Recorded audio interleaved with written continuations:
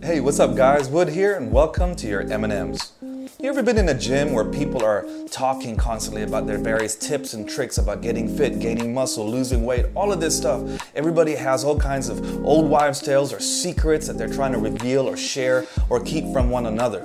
And they've lost sight of why they're actually there, which is just to train and get healthier and attain their target. Well, you see, in the Word of God, God wants us to be much the same about our focus, not to get drawn into these mindless discussions. And they may seem like they're holy or even religious, but we've lost sight of what God has ultimately called us to be, which is to walk like Christ. And it says this in 1 Timothy chapter 1, verse 7, "Do not waste time arguing over godless ideas and old wives' tales. Instead, train yourself to be godly.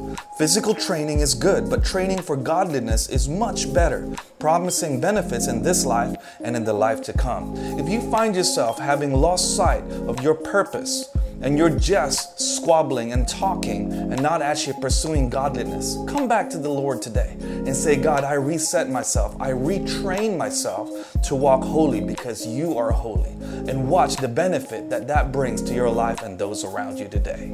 Stay blessed.